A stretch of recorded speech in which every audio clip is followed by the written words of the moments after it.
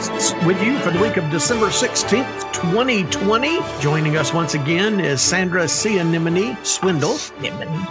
I'm Stan Daniel. With me, as always, is Albert Marsh. So, Albert. Yeah.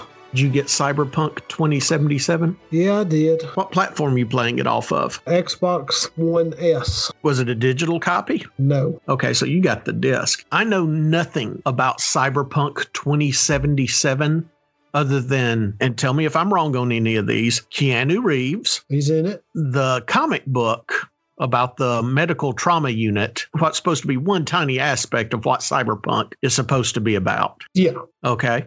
Mm-hmm. And thanks to the internet and sites everywhere, you have customizable male genitalia. Oh, Lord. You have, yes, it's very limited. There's comment. There's two sizes. And there's Just two. Just two, and there's cut and uncut. Unbelievable. So there's the Abrahamic God version. And then the sinners that are going straight to hell. Is that what you're saying? Well, I'm playing with a character that is female. Yeah. I gave her the largest breast size you can give a character in the game. Oh, God. And I gave her a large uncut penis, too. I was going to say, can you have hermaphrodites? Oh, God. Yeah, because they don't do it as male, female. It's mostly just, here's a body design, here's what you can do with it, and that's sort of it. Knock yourself out. Yeah, I didn't intentionally plan to make that. I was just messing around with the character stuff, seeing the different combinations. I was like, the face looks fine. I'm not messing with anything else, and just sort of went with that. But then you learned that you cannot change your appearance in Cyberpunk 2077. Oh, I don't know. Yeah, you probably can. It doesn't really matter. Every time I go to look into the mirror, because you can look into a mirror and see your character or do like a photo mode. My character, who has a large head of hair, long red hair, if I look in a mirror, it glitches out and she's just bald. Oh, weird. They're saying on PC Gamer that you can make your character so detailed that some people have made him look like Elon Musk or Mark Zuckerberg. To some extent, you can get them to look like that. And I'm playing it on the base consoles. I mean, it don't look good either way. Yeah, but they don't let you change your character appearance.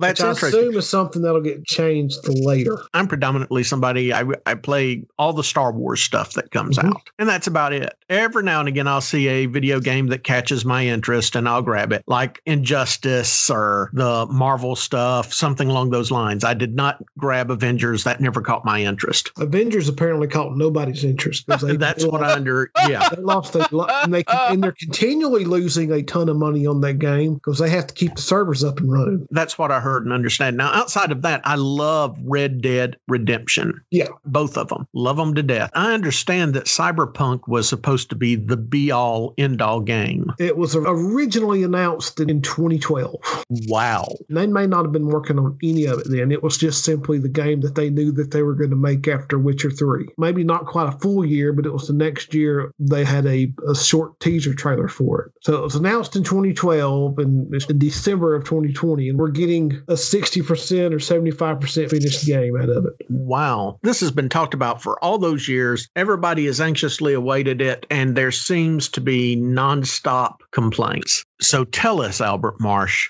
what are your complaints about Cyberpunk 2077? Before we get to the complaints, there is positives. The world design's great as far as art direction. When you do the main story missions, the ones I've done so far are very, very well done as far as the story aspect of them. The music's great. The world building itself is well done. When you get beyond the art side of it, it all is a huge mess. You're talking about playability? Yeah, not necessarily like it. The gameplay, it's the base gameplay of it as far as leveling up and having stats, wanting to do a certain build of a character or play style or class, you could say. It's all in there and it all works well enough and it's pretty well put together and you can sort of play how you want to play. The gunplay is fine. Using swords and hand-to-hand combat stuff is fine for a game like this. But once you have to get down to the game actually having to use its brain to accomplish anything, it all just breaks up. There's 2 missions that sort of encompassed everything screwy with what I've come in contact with. So one mission was just a basic side mission where you get a call from someone. There's a guy over here you need to kill. So go kill him and we'll pay you. Yeah. Just basic, go kill this gang guy. So you go up to the building and the AI for the whole gang instantly breaks on me or does something, or it's not programmed. I don't know if it breaks, but it's not programmed, because usually when you do these things, whoever your target is, the guy you're going for, they usually just stay in the building. You're supposed to just go defeat their gang guys. Someone will come out. Some are on watch duty inside. But no, all the characters AI, I don't know if they're designed like this because they didn't finish it or it broke, but every person in that building all rushed to the front door, not like a big open door, but a small, just one person door at the same time, including the guy you're supposed to kill. So I'm just doing nothing except shooting them, but they're filing out faster than I can get to them. So there's a ladder on the side of the building, so I'll just go climb up to the top of the building and try to deal with it up there. I walk around the side of the building, and somewhere along the lines, a car had spawned. The game spawned the car there with extra bad guys in it, but the car was not meant to be there. So the car is wedged in between the building and a wall in an alleyway. One of the guys in the car is glitched out and acting and just flickering and doing all sorts of weird stuff. And the other 2 guys, they're still doing what they're programmed to do, which was hang out of a window and shoot me. So that car's all jacked up and that one dude's messed up. So I go to the top of the building. So all the bad guys they're all still on the AI or whatever design it is where they all come after me. They just make my job easy. Every single last one of them, including the target, all go up the ladder one at a time in a row. So I just shoot them all. Is it at all possible that the game is too smart and it's gotten out of hand? No. It's just not finished. See, and that's not even when I finished the mission. I killed the guy that was obviously the boss because he looked different from the rest of them, even though he was acting the same as the rest of them. I get a little phone call from the person with the mission, and there goes, mission accomplished, blah, blah, blah. And I noticed I didn't get anything. I didn't get experience or anything. So I loot all the bodies. I leave the area. I come back. So I was like, I'm going to go in the building. And what screwed up, even though it said mission accomplished, there was one henchman dude in the building whose AI just broke on him. He wasn't glitched out or nothing, but he was standing still holding a gun. For some reason, even though the game said I accomplished a mission and in my mission menus and stuff like that said it was done, when I shot him, that's when it gave me everything for the mission. Most NPCs have a routine. Yeah. Even if it's just something as simple as this guy on this street talks to this guy, walks down, talks to that guy, then he goes back and starts it over. Everyone's routine just gets busted in this game constantly. There's video clips where someone would fire their gun up in the air and every civilian on the street would stop, put their hands on their head and squat down, and they're all doing the same thing. They're all doing the same animation. No one's running. It's like clones of each other. So they all are acting as one non-player character. Yeah. Whatever happens, whether they're all have the same programming to them or something in the game busted, on that I don't know. Now, I did a main mission, one of the big story missions. In fact, it's the story mission that the first big trailer they showed for the game, where the main character's in his car and his buddy's dying. And then at the end of it, that's when Keanu Reeves showed up. I got to that mission, and instantly that mission, it doesn't screw up, but it's doing freaky stuff. Because what you do, you get in a car and you go to the hotel. You get into a special, super expensive car with AI and all that stuff. My buddy that gets in the car, every time I leave the area and come back, his motorcycle just spawns out of nowhere and flies across the screen. And if you don't watch it, that motorcycle will fly across the screen out of thin air and kill you. I whistled for my horse once in the valley where the Confederates were storing the dynamite in Red Dead Redemption, and my horse ran right off the edge of the cliff and landed on top of me. Ow. Gosh. In this story mission, it's a very well done mission, and most of it was fine, but it busted on me like 3 times. Twice, because you had to get in multiple elevators at the end of it to try to make your way back down to the thing. The elevators didn't work. I've never heard anything like this going wrong with a Star Wars game. How much did you pay for it? Oh, $60. The mission messed up twice, 2 completely different ways. At the very end of that, you're in a car, you're driving off, and you're like, oh, there's drones. They're sending drones after us. And your character's like, okay, I got it. So I hang out the window and here's my gun. And all my guns do this. They don't exist. My hands are animated and arms are animated like I'm holding invisible guns. And when I hit the fire button, my arms and stuff do everything and they reload, but it shoots no bullets or anything. It's just like I'm shooting invisible guns with my arms. So I died because you can't kill people with bullets that don't exist. Well, you know that none of it exists because it's a video game, right? You think that. And then when I died and respawned and redid that car thing, it did the complete opposite. My guns showed up, but they were just floating up in the air, and I didn't have any arms. Given all of this, if you knew this now before you put down the $60, would you put down the $60? Oh, Lord, no. I would have waited. So this is an absolute, you would not have bought this at all. No, as much as I've been waiting for this game, I wouldn't have touched it if I knew it was this busted. Well, in a lot of video game things, especially on larger games, the developers' bonuses are not really attached to game sales. They're attached to game reviews. Yeah. So it don't matter if a game sells millions of copies. If it reviews like in like a 70-something, then they don't get a bonus. Well, they did an official announcement that said, hey, based on how poorly this game got launched because we forced it out the door when it shouldn't have, they pretty much admitted that they were just going to give the developers the bonuses anyway because they knew the reviews were screwed on this game. If you haven't spent your $60, probably spend it on the Star Wars flying game instead. I don't know, that or Animal Crossing or something. Animal Crossing. And that was Albert Marsh's unbiased review on Cyberpunk 2077. I got to say, Albert, the only problem I actually have encountered other than just random things in Red Dead Redemption with non-player characters, the most trouble I ever have with non-player characters is when I go to Walmart. They're all glitched out in Walmart. Yeah, they get really glitchy really quick in there. And then after I run through the self-checkout, my horse comes off the ceiling and lands on me. Oh, and another thing about Cyberpunk, like I would like walk across the street in the game and I would get ran over by a randomly spawning car that just showed up out of nowhere. It wasn't there like 1 second ago. The thing literally spawned 2 foot in front of me and ran me over. Maybe if you played it from the point of view that you're in a world where physics is breaking down. See, my theory is that they legit see Cyberpunk is like some janky ass world. Whenever you see Cyberpunk stuff or Blade Runner, that style, reality or future, it's all just like mega corporations and then just junk everywhere. So maybe that's what they did. Maybe the mega corporation, the big guys, CD Projekt Red, screwed over everyone else and laughed to the bank because that's the most cyberpunk thing they could have done. Cyberpunk 2077. Don't do it. Not even once.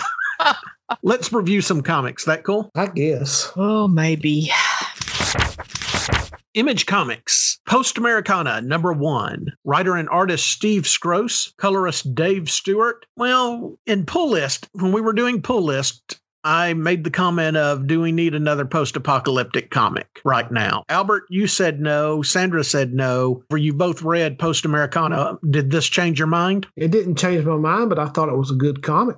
Yeah, I thought it was entertaining. Yeah. It's different. And my gosh, and this guy's art is always, there's so much to see in every and the art in it is exemplary. The art is easily a 5. There's no ifs or buts about it. You want Steve Skroce doing things like this. I'd love to see him draw a diagram of the Batcave. He's not afraid to take his time with this stuff. The characters look great, but to me, it kind of read like that god-awful post-apocalyptic zombie book Crossed, except we've got a little bit of a twist. Yeah, a lighter version. I think a lighter version to some level is it, because none of this in this book is original at all. No, the people living underneath ground, the cannibals, people sort of collecting and looking for like old technology just so they can have something. It's all unoriginal, but he does a very good job of making it. Like to me, it's worth a shot to read. The main character, who's introduced several pages into the book, post-apocalyptic warrior, I forget her name, or I don't even know if they threw her name out there. She strikes me immediately in reading her. By the end of this issue, all I could think about was the Punisher, The End. by Garth Ennis. Remember that, where he was in a post-apocalyptic world? What he did was made it his dying mission to get into the secret bunkers where what was left of the government and the 1%ers remained and killed them. I don't know if she really came off that way to me. Oh, if you haven't read Punisher: The End, it's one of the best single issue comics ever made. It's very dark. And I mean, this is too. But you want to look at it because, damn, like you said, Sandra, Scrose's art is outstanding. That diagram of Cheyenne Mountain. Yeah, that's what I was saying. I want to see him do the Batcave. Hell, I want to see him. Let him design Krakoa. Well, even the last page where all the cannibals show up, everyone's little cannibal skin costumes have all these little details and stuff on them. Yeah, well, that's primarily what reminded me of Crossed more than anything else, because they were doing that in Crossed too. And I hated Crossed. I hated that I even knew what we had read enough to know to make that correlation. Crossed it's a thing where you had the original Ennis thing, which by itself was, I guess, acceptable. I don't even know if I'd go that far. And then you had the follow-ups, which were did by, who did it? David, how you pronounce his last name? He did Stray Bullets. David Lapham or something? Yeah, Lapham. He wrote a lot of those follow-up stuff, and content-wise, it was some of the worst content I've ever seen in a comic book that any real, I guess, major publisher would ever put out. More than anything else, I hated that there was an actual market for Crossed. Yeah. That's what bothered me most. Not so much about this, because I have justified me personally buying things in the past just based on the art content. There are some things like that last one shot that Frank Miller put out of The Dark Knight. I forget the name of the artist on it. By God, Grandpa? That was worth it. Yeah, just or for the however art. You say it, I just call him Grandpa. Yeah, just for the art. That book was worth it. Yeah. Not that it was a bad book overall, but just for the art. Same thing with this, in my opinion. Steve Scrose's art in Post-Americana, worth it just for the art. The other thing is, there's a market for this, obviously. Otherwise, we wouldn't have Walking Dead. If you're interested in the post-apocalyptic dystopian thing, I don't think there's anything new in this. It was entertaining, and the art was fantastic. I could just sit there and pick out all the details. Some of these outfits these guys are wearing, and the cities, the fast food place that was actually made to look like a burger, a French fry, and a Coke. So, well, that's a little bit because this is set in a little bit of the distant future. Okay. If you look at some of the equipment and all they're using, that the apocalypse is not happening in 2021. Rather, it looks like the apocalypse here happens somewhere around 2045. This is more like. Yeah, this is it's kind of like if you mixed Mad Max and RoboCop together. I think there's definitely a little satire vibe, but it does have a lot of cliches. But I would assume that's what this book's going to be. It's just going to be Scrose doing his version of all the cliches of this stuff. Because there's no way we don't literally get Mad Max crap in this book. We're going to get that. Well, I mean, y'all are saying already. Y'all are saying Mad Max, and y'all are saying these higher end like RoboCop. I wouldn't have associated RoboCop with this. To me, the post-apocalyptic characters outside of Cheyenne Mountain read more like characters that Ash from Evil Dead is going to encounter. All of those movies have like a satire, dark humor element. Well, when I say RoboCop, I meant the guy giving all that rah-rah speech in Cheyenne Mountain, that kind of thing. Oh, the very Frank Miller-esque political point of view character. Yeah. It's almost as though he is the Reagan from Dark Knight. Yeah, that's instantly who I figured what he was probably really going for. Like the way he talks and everything is very much a caricature of Reagan. Well, but this is worth it for the art. Easily. I gave the writing a 3. I gave the art a 5. I gave the dynamic a 2. So my score overall for this book is 3.3. I gave the writing a 3 and the art a 5 and the dynamic a 3. So you're at 3.7 for this book. Okay. Yeah. Albert? I gave the writing a 3 and I gave the art and dynamic a 5. Oh, wow. So you're at 4.3 for the book. Yeah, okay, excellent. It doesn't really find a balance. It's just that Scrote lets the art do most of the lifting, so it's not overwritten. Dark Horse Comics. Cyberpunk 2077, Trauma Team number 4, writer Cullen Bunn, art by Miguel Valderrama. I got to tell you, this book genuinely made me interested in the game, knowing that this is just a minor aspect of what could occur in the game. But Albert has fixed my interest in the game for me. Well, the thing is, the trauma team stuff is in the game. No, I don't doubt it. That's what I'm saying. It's just one aspect of it. I thought it was real. Yeah, I thought it was real neat that the first sort of real story mission I did. Yeah. You go find someone has put a chip in them to block the trauma team signal where they couldn't find them. So you go find them, you take the chip out of them, and then, the trauma team shows up with their little ship thing and their ambulance and get them and come out with their guns. And you sort of like, all right, I'll back up. And I thought that was neat that even in the first mission, we go ahead and have this sort of thing to help connect it all. Was that worth $60? No. Okay. The comic book, Cyberpunk #4, Trauma Team #4, good, solid neo-cyber dystopia story. Bun and Valderrama are solid on this book. It was entertaining. I don't regret reading this book, even though I'm not going to be involved in the video game in any way. It wasn't too over the top. I gave this issue 3s across the board. It's perfectly paced. It's just 4 issues long. It's got a very simple, even if it didn't have the game or that universe attached to it, like this is just a great self-contained read. Yeah. And I gave the overall series the dynamic of 5 and the writing and art of 4. Okay. And I completely recommend this to anybody. So you gave it a 4.3 and would recommend it to anybody? I would recommend it a little more to the people that are into the game, that would like a little more to the game. But I also would say, you know what? It's a pretty good read. Neo-cyberpunk. So yeah. And now DC Comics. Did you see where they're talking about Batman saying the F word and all this stuff with Justice League? I've been laughing my ass off. Man, what a Snyder is such a R. And now it's not going to be one sitting. We're going to stretch it over 2 weeks. It's going to take you 2 weeks to watch Justice League, and Batman will say the F-bomb. Why is Snyder being such a idiot about this thing? Man, I wish I had an answer for it. I don't know. I think he's got pictures on Killar, CEO of Warner Brothers. His name is Killar. It's Kilar. I think he's got pictures or something to blackmail Killar with. The CEO has no choice, but when another bill for the movie comes across his desk, he just has to blindly sign off on it. And here's the problem I have with some of this stuff. Let's take some of the more diehard Snyder fans on this. There are diehard Snyder fans. You keep saying that. I think I've only ever met one.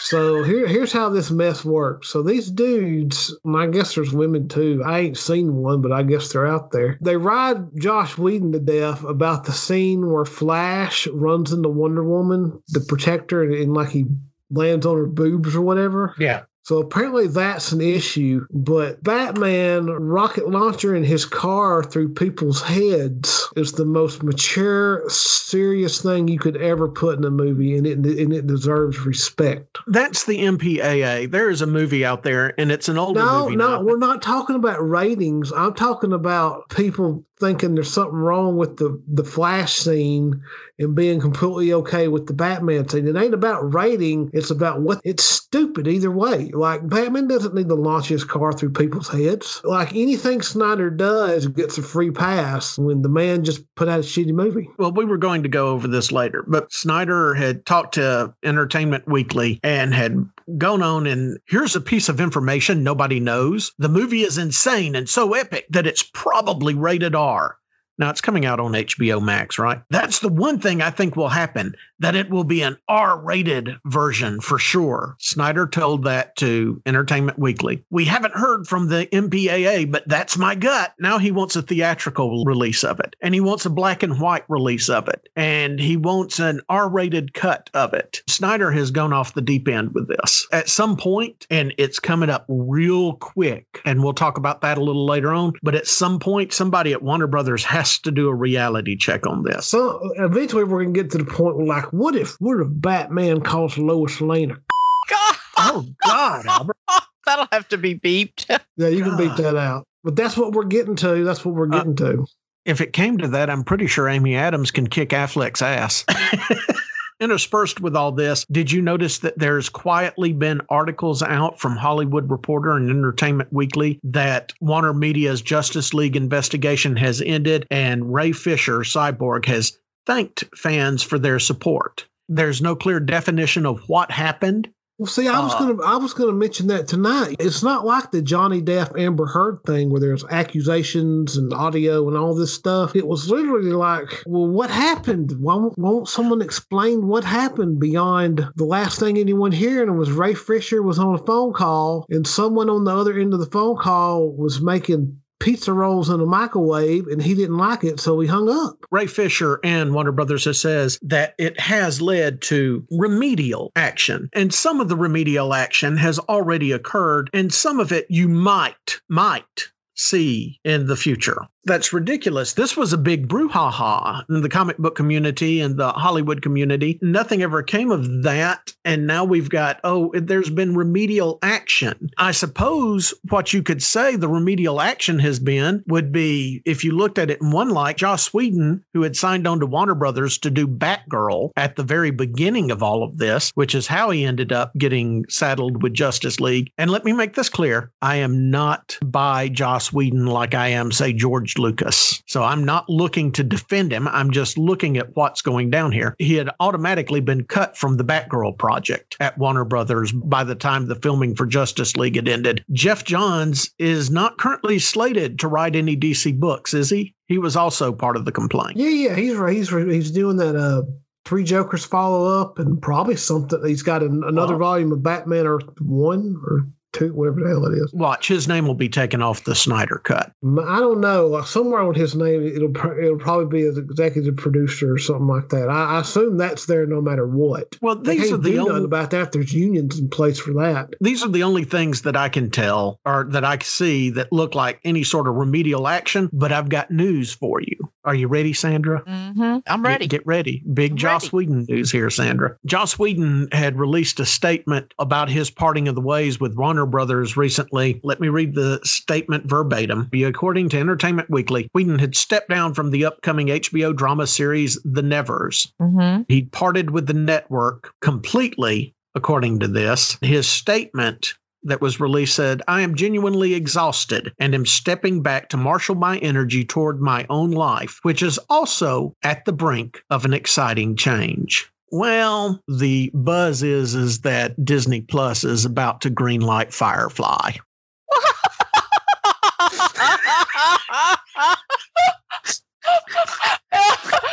You hear that sound? Do you hear that sound, Stan? That's the karma bus smacking you down and then putting it in reverse and running you back over. You know what's going to happen? You know what's going to happen if they do that? The day the first episode hits of Firefly or Serenity or whatever the stupid anime ripoff name he's going to come up with this one, I'm going to cancel my Disney Plus. No, you're not. We're big supporters of Firefly here and anything Joss Whedon does. Go Joss. All those times that you went on and on about. That's hilarious. Well, remember, Joss Whedon got Me Too. That's what he got in trouble with to start with. He got you too? Me Too'd. Me Too. Oh, yeah, Me Too. Yeah, he got you. He got Albert. He got Albert good. Show us on the Batman action figure where he touched you, Albert. Joss Whedon has been reduced. Did he get Me Too'd? Yeah. No, he got YouTubed. YouTubed. I don't know what you're talking about, man. But it said that his Pippa Smith thing was not going forward either, which was supposed to be at Freeform. So there's 2 shows that have been shelved. If he's so exhausted, why is he going on a Firefly? Well, that's just rumor that Disney Plus is going to greenlight Firefly. There's nothing heavily backing that other than his statement. There's a difference between being strong-armed into taking on a project you did not want to be a part of, Justice League, and then working on something you've created yourself. Albert, go back and explain to people what you meant by him being Me Too'd. Womanizer, I guess. I guess that's a simplified way of putting it. Oh, like Warren Ellis? No, I don't know what like Warren Ellis. I don't think it was with young women or anything. I think you're looking more along the lines of Michael Bay telling Megan Fox show up in Daisy Dukes and tie knot shirt for the audition. Probably like that. I don't even remember it. Look, they didn't follow through on. Because, I mean, he's always been about pushing strong female characters. Yes, he has from the very beginning. That's why I think it's important. Yeah, put your damn cards on the table, Warner Brothers. Tell us who got remedial action and over what. But I don't think Warner Brothers is going to do any of that, and we'll discuss that a little later on. Let's get into some DC comics. Y'all ready? Let's do it.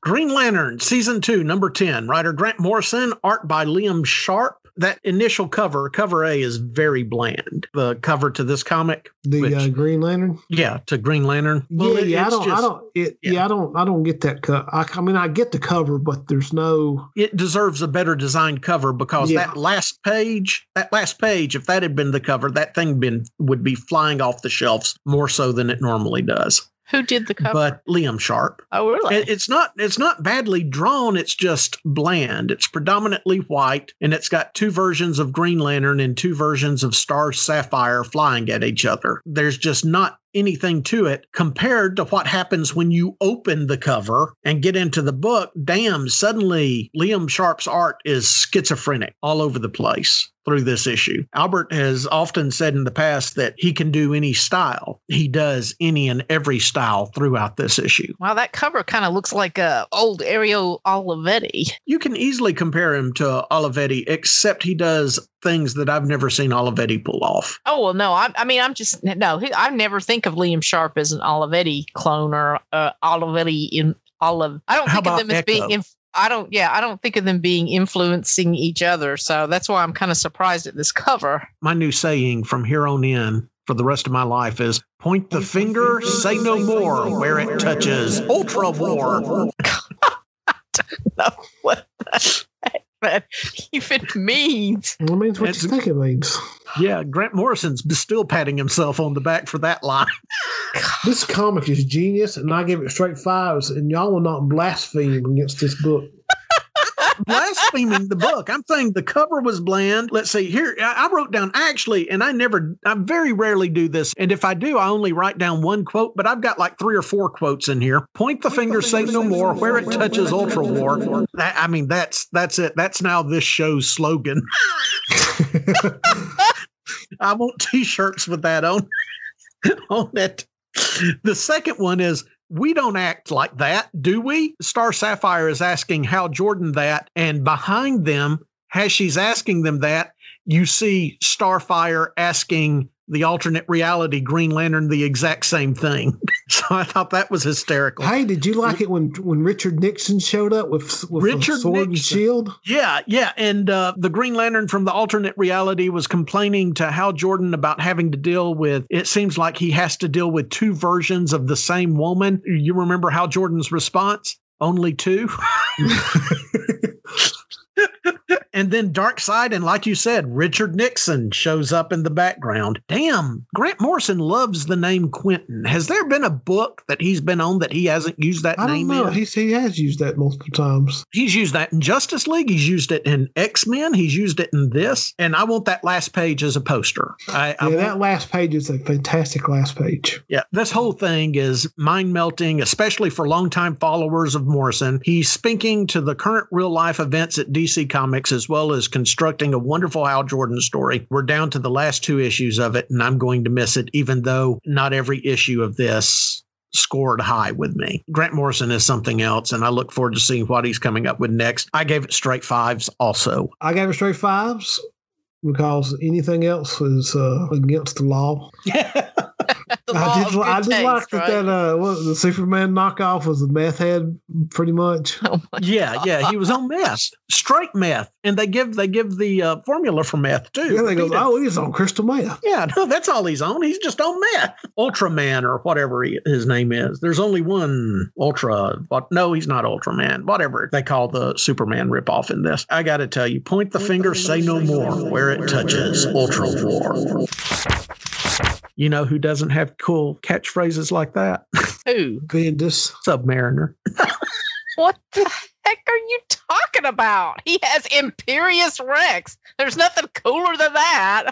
It's like saying Ben Grimm doesn't have a good saying. Namor says, to me, my sea monkeys. To me, my sea monkeys. Batman's Grave, number 12, the last issue by Warren Ellis and Brian Hitch. Man, I'm not going to sugarcoat it, Albert. If that was the ending he originally had in mind, this should have been like 8 issues and a little bit more of a concise direction. As much as I've loved his dialogue. Warren Ellis is going to have to pad something out. Like, he ain't going to do no 8 issues. The whole ending kind of seemed like an afterthought. I would guarantee you this was the original ending. Okay, I can see where Batman dying on, well, spoiler alert, everybody. I can see where Batman falling down dead on top of his grave by Thomas and Martha Wayne's grave. I can see where that was going to be his ending. But for the rest of the issue, I was really curious whether or not he wrote this after the allegations and everything went public. Well, he's not dead. I thought he was dead. I thought that was the whole point. I don't know. Yeah, he's got the, did you see the tear in his side with the glass or whatever sticking through him? Yeah, but he's grabbing hold of that tombstone. Well, yeah, you can die grabbing a hold of something. They've had people, they've literally had to pry things out of people's cold, dead hands. I don't know. Maybe he's dead. Maybe he's not. I don't know. I was a little bit let down. Overall, look, I love the dialogue. Alfred runs this show all the way through. There was a solid story. There was padding in this, and because of the padding, I just gave this Batman's Graves straight 3s. Overall, I would give the art and dynamic a 5, and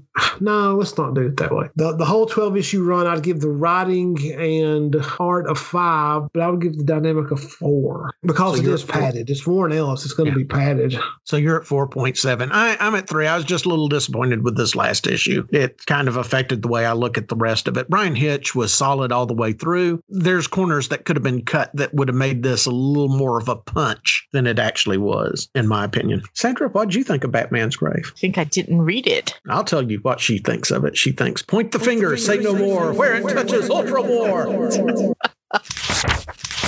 Death Metal number 6 by yet another Snyder we've allowed to destroy the Justice League. Oh, is that out this week? Did you not read this? Yeah, I read it. I forgot I read it until you brought it up. Art by Greg Capullo. Snyder wants this to be so much more than it is. I've said that repeatedly. It's never going to be. He wants to be Grant Morrison, and he fails at every turn. Yes, he does. You're exactly right on that. That's what he wants. He wants to be Marv Wolfman, George Perez, Grant Morrison, but he can't because he doesn't have enough initiative. He doesn't understand the characters well enough. He can't get the characters' voices right. You can tell the lack of inspiration is getting to Capullo. I mentioned this on issue number 5, where clearly we redid Wonder Woman's face to be Superman. Before you decide that I'm just simply biased against this, I would encourage everybody to go find a copy of the 1985 original Crisis on Infinite Earths and go page by page, word by word, panel by panel, and compare these two works so you realize just how hollow, meaningless, and without character that Death Metal is. I've done it. I've sat down with my Absolute Crisis and reread the entire thing in light of Death Metal, and I've got to tell you, there's several people at DC Comics that should lose their jobs, and probably has, over greenlighting this. No, they probably all got raises. I was about to say, this has been very popular for them, I think, a big seller. The only good thing in this whole issue is when Luthor hates Superman because of his hair. To me, that wasn't even funny. That was just... The worst part is when Superman decides, we're just going to die fighting. I'm like, no, that's not Superman. Yeah, you can hear Captain America saying that, can't you? Be all that as it may, this is going to go down as the last story of the DC universe. And that in and of itself is a tragedy on multiple levels. Yeah, it is. No, it's not. Yeah, it is. This is the turning point. He has set it up that this is where it ends. Dude, like in 2 years, someone else will do some semi-crappy Crisis thing that ignores everyone else's work. The correlation between the loss of Superman's reality and current world events, that is something that's worth study under the heading of America's subconscious. But there's no real art to the story. There's just hubris and greed as truth, justice, and the American way give way to emptiness, misdirection, and corporate desires. And also, Albert, you tell me that there is ever a circumstance where Darkseid would say, my God. How could you, writing a DC comic, make the mistake of the primary Darkseid ever saying, "My God," He would say myself. or something along those lines. No, I don't He know would what he'd never. say. This just infuriates me. Does the score matter? No. No, my score doesn't matter. This is a piece of trash. Thank God it's only got one more issue. Oh, but yeah, this is. See, I wasn't going to rate it either. So, Well, there you go.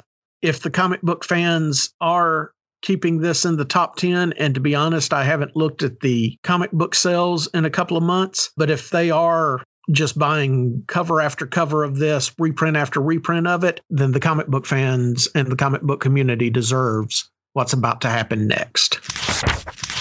Last comic book for DC Comics, Dark Multiverse Crisis on Infinite Earths. Writer Steve Orlando and artist Mike Perkins. I liked it, but it's just Galactus and Silver Surfer to some extent. I wrote that down too. It was too much of a Galactus Silver Surfer vibe to be overly effective. Yeah, I still liked it, but I wish they would have done something else with the ending. I can see that. I'm with you on that. And I also kind of thought they need a better idea than just killing off fan favorites for shock value. Yeah. I liked Dark Multiverse Crisis on Infinite Earths better than I did the first Dark Multiverse, but I don't like it as much as I like Dark Multiverse Flashpoint. Yeah, okay. How about you? I thought it was just okay.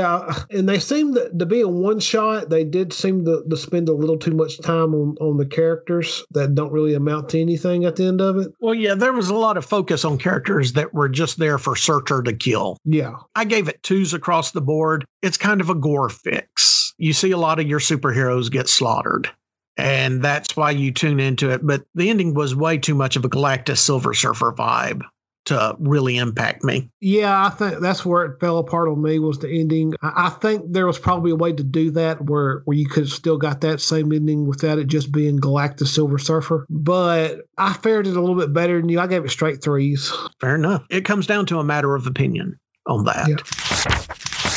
We also got three parts of Endless Winter. Yeah, I read those. I think we could just say that if you like the first the Endless Winters we talked about last week, you'll like these. But otherwise, they're pretty standard fare. Yeah, the best part's pretty much the flashback scenes.